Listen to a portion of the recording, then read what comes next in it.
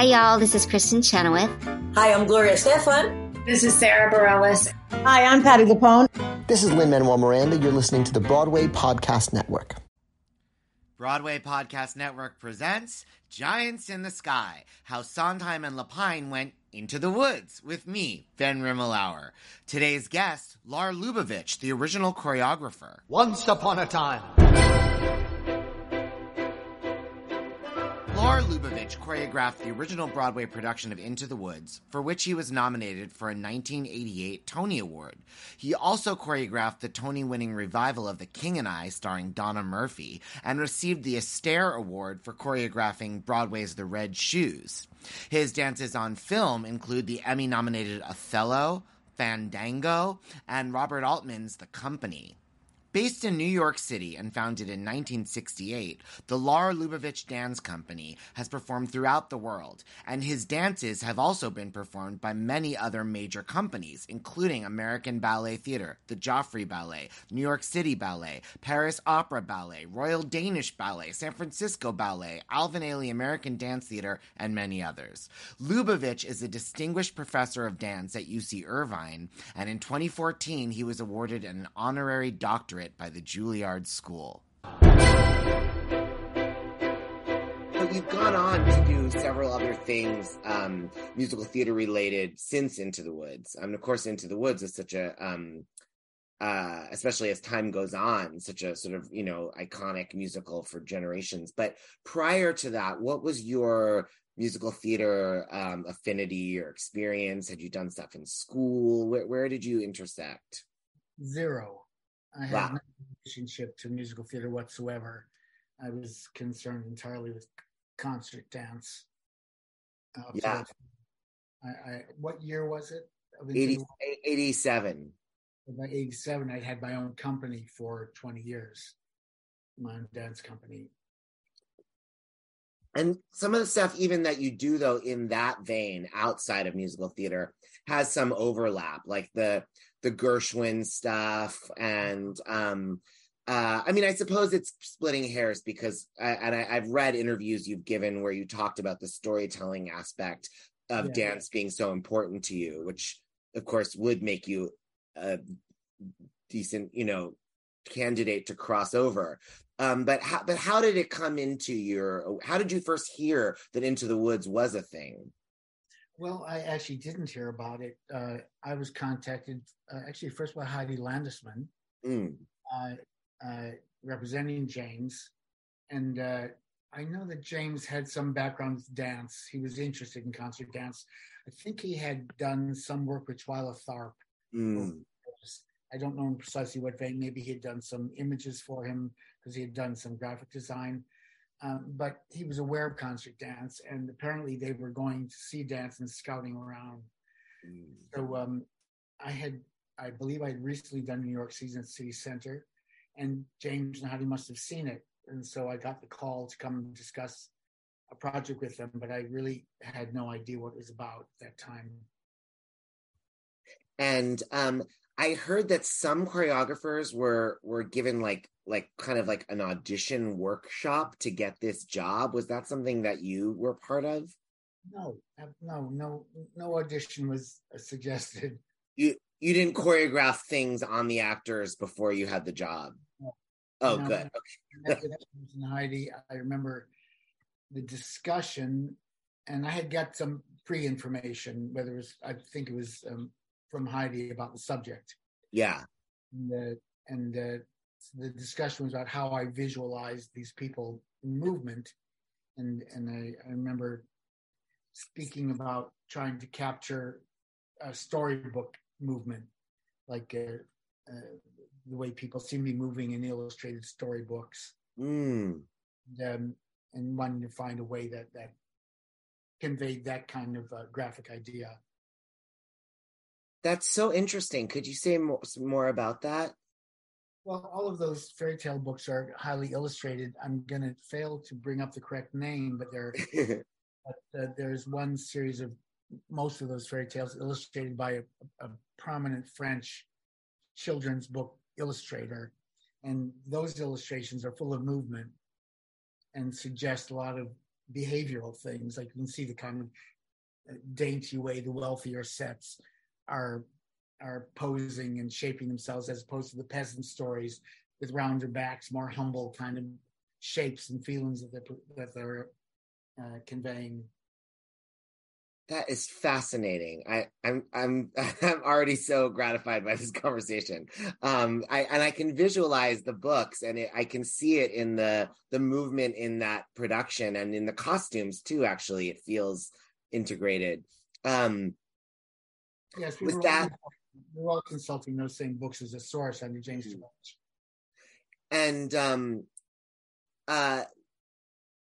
was that something that you were able to impart outside the realm of the musical numbers, that because it feels so integrated into the entire staging of the show? Or was it a more traditional sort of Broadway, like you come in for the songs, the song ends, and then you're out? I did the musical staging, and my title was musical stager.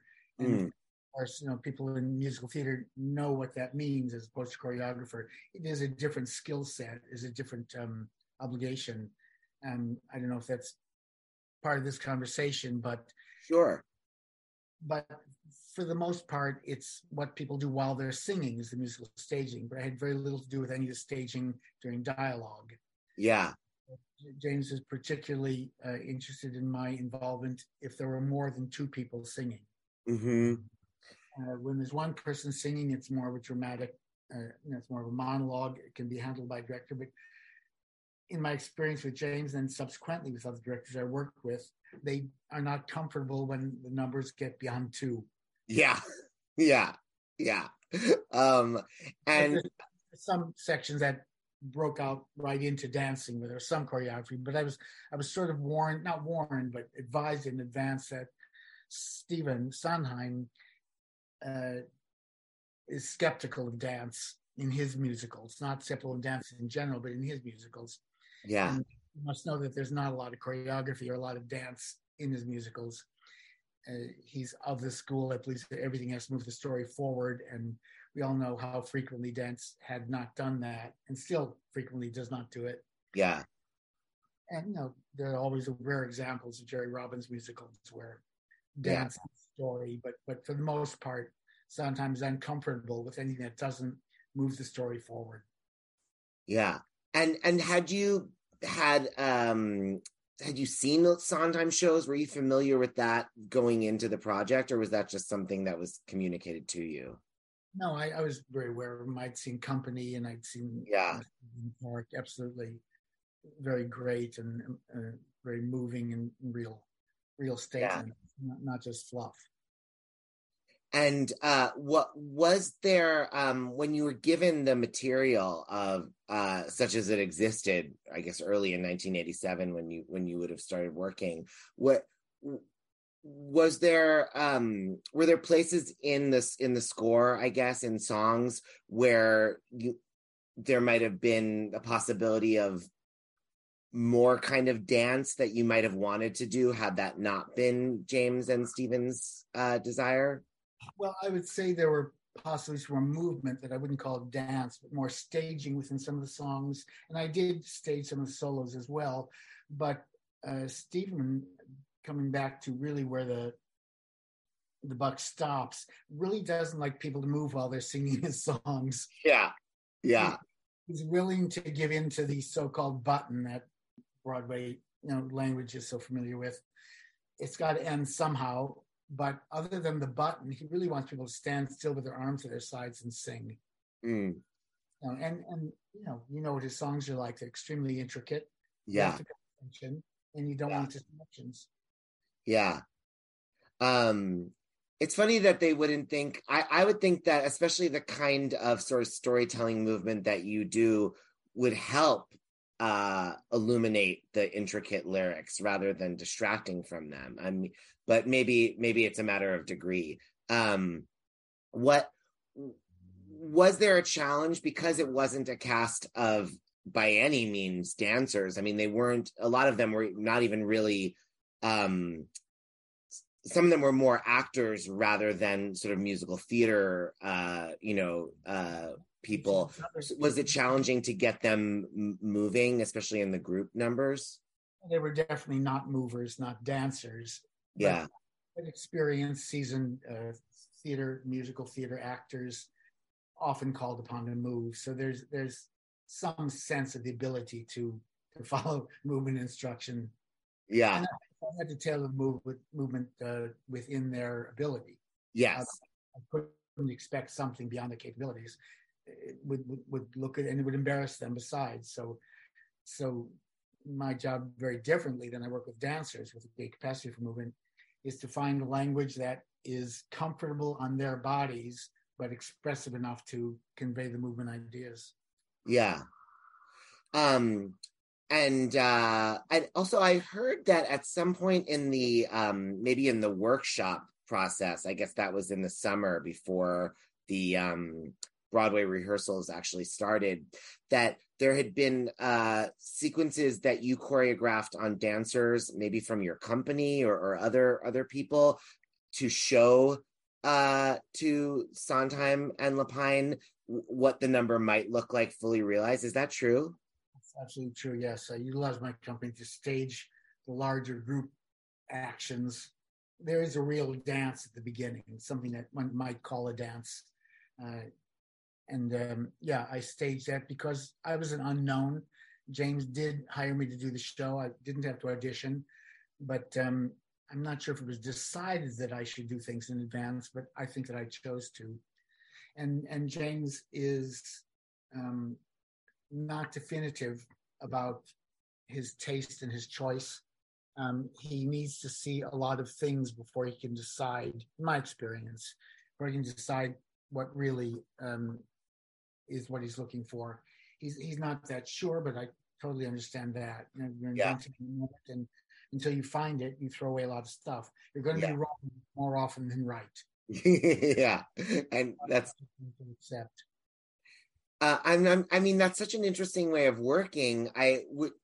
Did you ever think later on to repeat that kind of a process, just because it is, rather than dealing with the more time consuming of putting the movement on actors and then finding out that the director isn't happy? Did you ever think of doing that again, so that, because I'm sure your own company can pick it up from you much faster?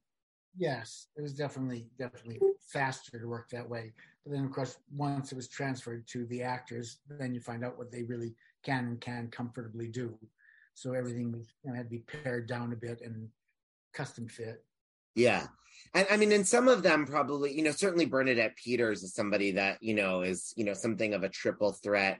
Was there any place to kind of take advantage of that? I mean, I can think of some of her kind of witch movements as having kind of more of like a grandeur and taking up the stage. And we worked on her physical life, she and I together, and James kind of sent us in another room to work together to find out physically how she could embody this crippled witch, prior to transformation. And we did some pretty crazy things. Like I actually brought in slender ropes and tied her arms and legs up, like tied one of her arms to her leg and then tied the other arm in a way across her chest. So any movement she had to do would be restricted by the constraints. And whether it produced the character she eventually put on stage specifically, I'm not sure, but it was in the mix. Yeah. Something we explored. And Bernadette is very open and very willing, an extremely generous artist, one of the most generous artists I've ever worked with. So anything that I wanted to try experimentally, she was always game for it, happy to try it, investing in it. Fascinating. So we did things like that, so she'd find her physical life as the crippled witch. It certainly paid off. I mean, it is such a wonderful physical transformation. For the last time, I am not on Ozempic. I made one little joke on this podcast, and everybody started calling me out, texting me, calling me cringe, whatever. I really was asked by people if I was on Ozempic, and as I told them, I am not. I am just eating Factor's no prep, no mess meals, okay?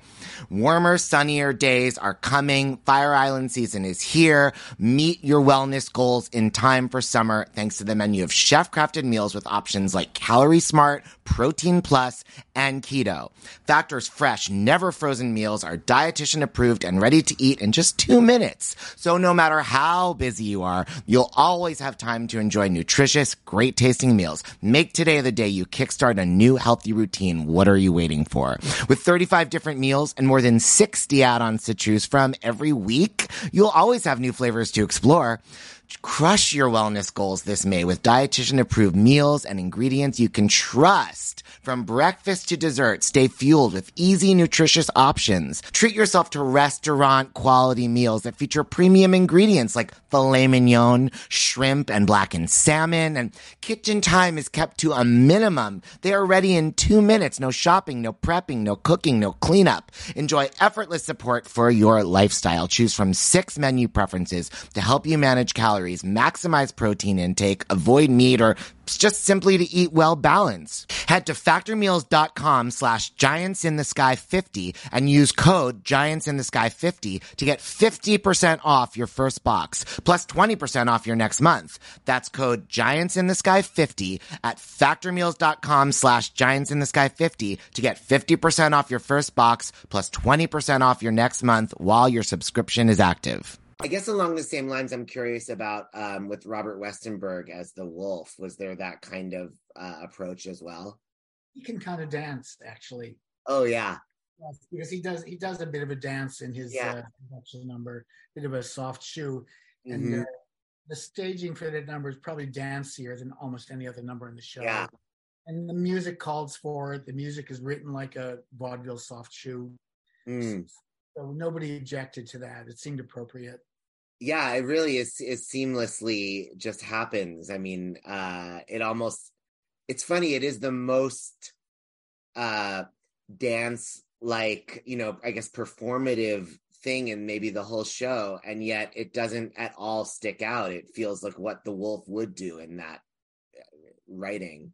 I think that's true. Even though it has that kind of a traditional vaudeville kind of bent to it, it doesn't stand out as separate from the overall sense of it. Oh, that's so interesting. Was it by the way, from that workshop, I don't know how involved you were at that point in like July, August of 87. I wasn't involved in any workshop from the time I came out to staging the show. Oh, okay. So they had done a production in California, which I knew nothing about. And in fact, was advised not to look at the videos of it because he just wanted to think differently, having found what he found. He didn't want to inflect back to where they were. So I actually don't know what that looked like. But by the time I was on, it wasn't the workshop anymore. We were actually staging the show. So you never did it with Betty Buckley or Burke Moses or any of those people? I did work with Betty Buckley. Do you remember anything about her witch? I'm so fascinated by what that might have been as another, incarnation. Betty is an incredibly powerful presence, and not to be ignored, not to be taken lightly. And when Betty opens her mouth to act or sing, it kind of pins everyone to the wall.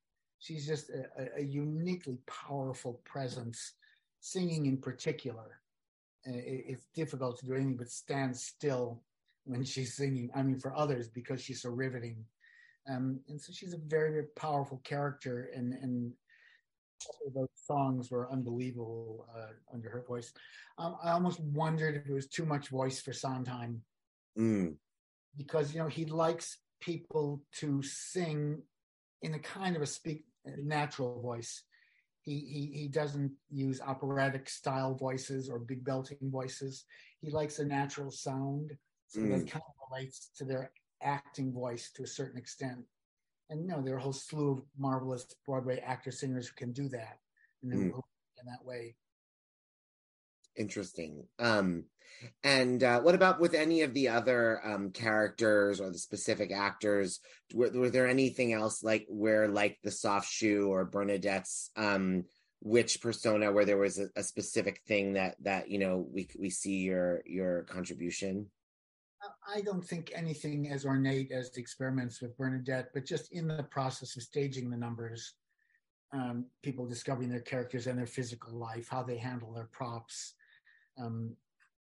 their posture, things like that. Yeah, it all comes up in process, but not so specifically by intent. And if you don't mind me asking you kind of just like pragmatic technical questions, like, I mean, nowadays on a Broadway musical, there would be an associate choreographer, an assistant choreographer, and dance captains. And, I didn't see those kind of credits for Into the Woods. Who maintained, like, when replacement cast, did you go back and work with other people? I went back usually, yes. And it was called for to see the show once or twice a week.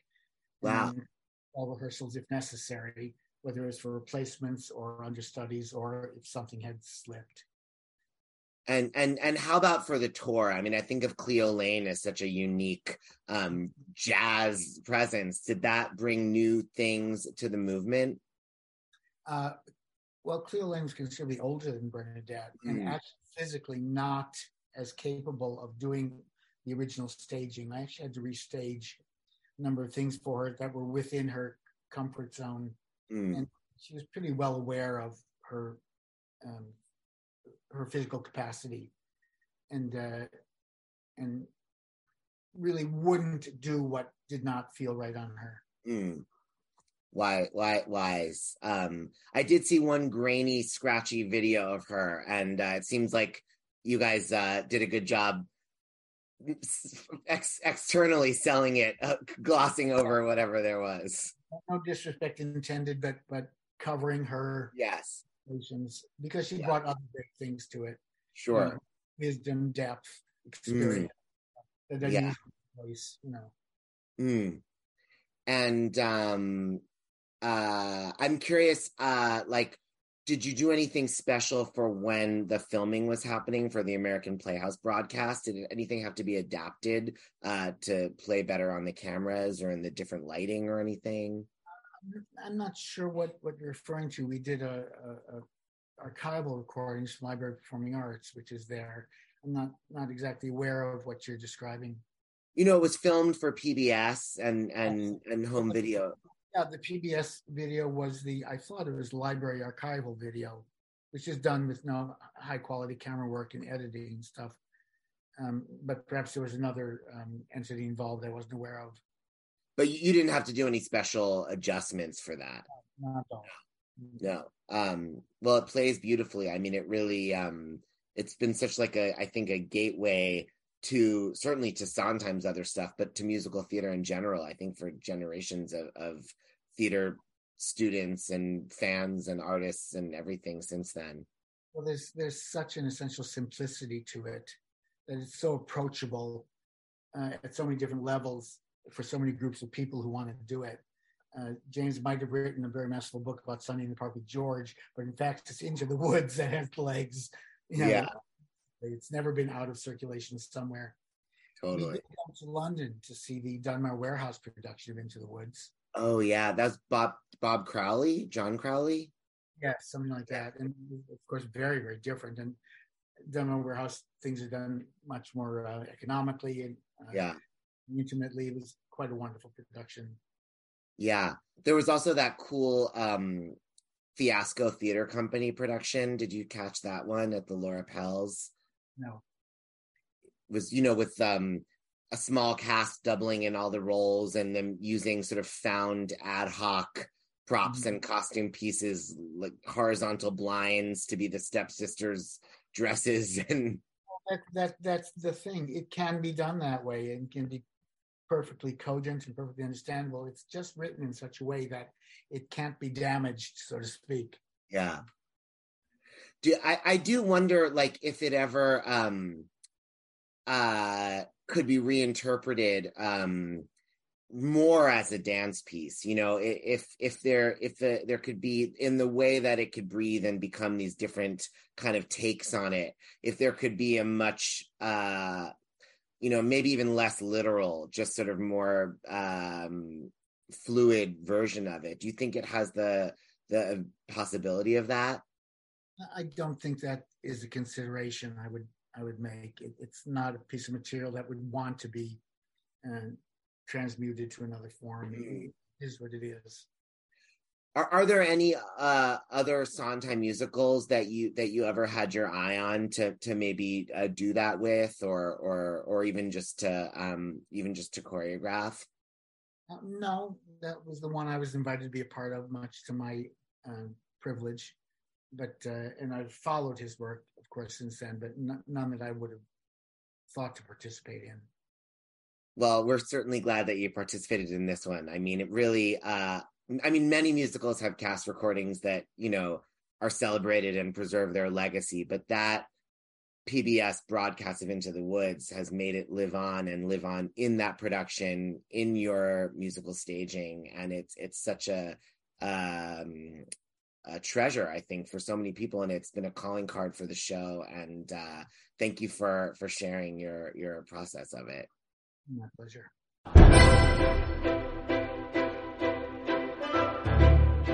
Thank you for listening to Giants in the Sky, How Sondheim and Lapine Went Into the Woods on the Broadway Podcast Network. Look out for episode 19 with Ellen Foley, the witch in both the Old Globe production and the closing Broadway cast.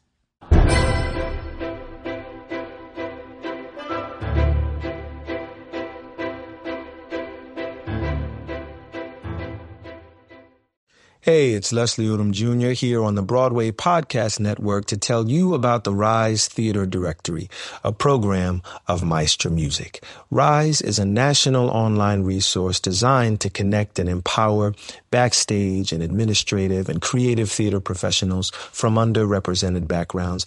If you work or aspire to work in the theater community, this can help you find your next project. And if you hire theater professionals, search the Rise Theater Directory to find your next team. Create your profile now and get more information by visiting risetheater.org. That's theater with an RERISETHEATRE.org, because only together we rise.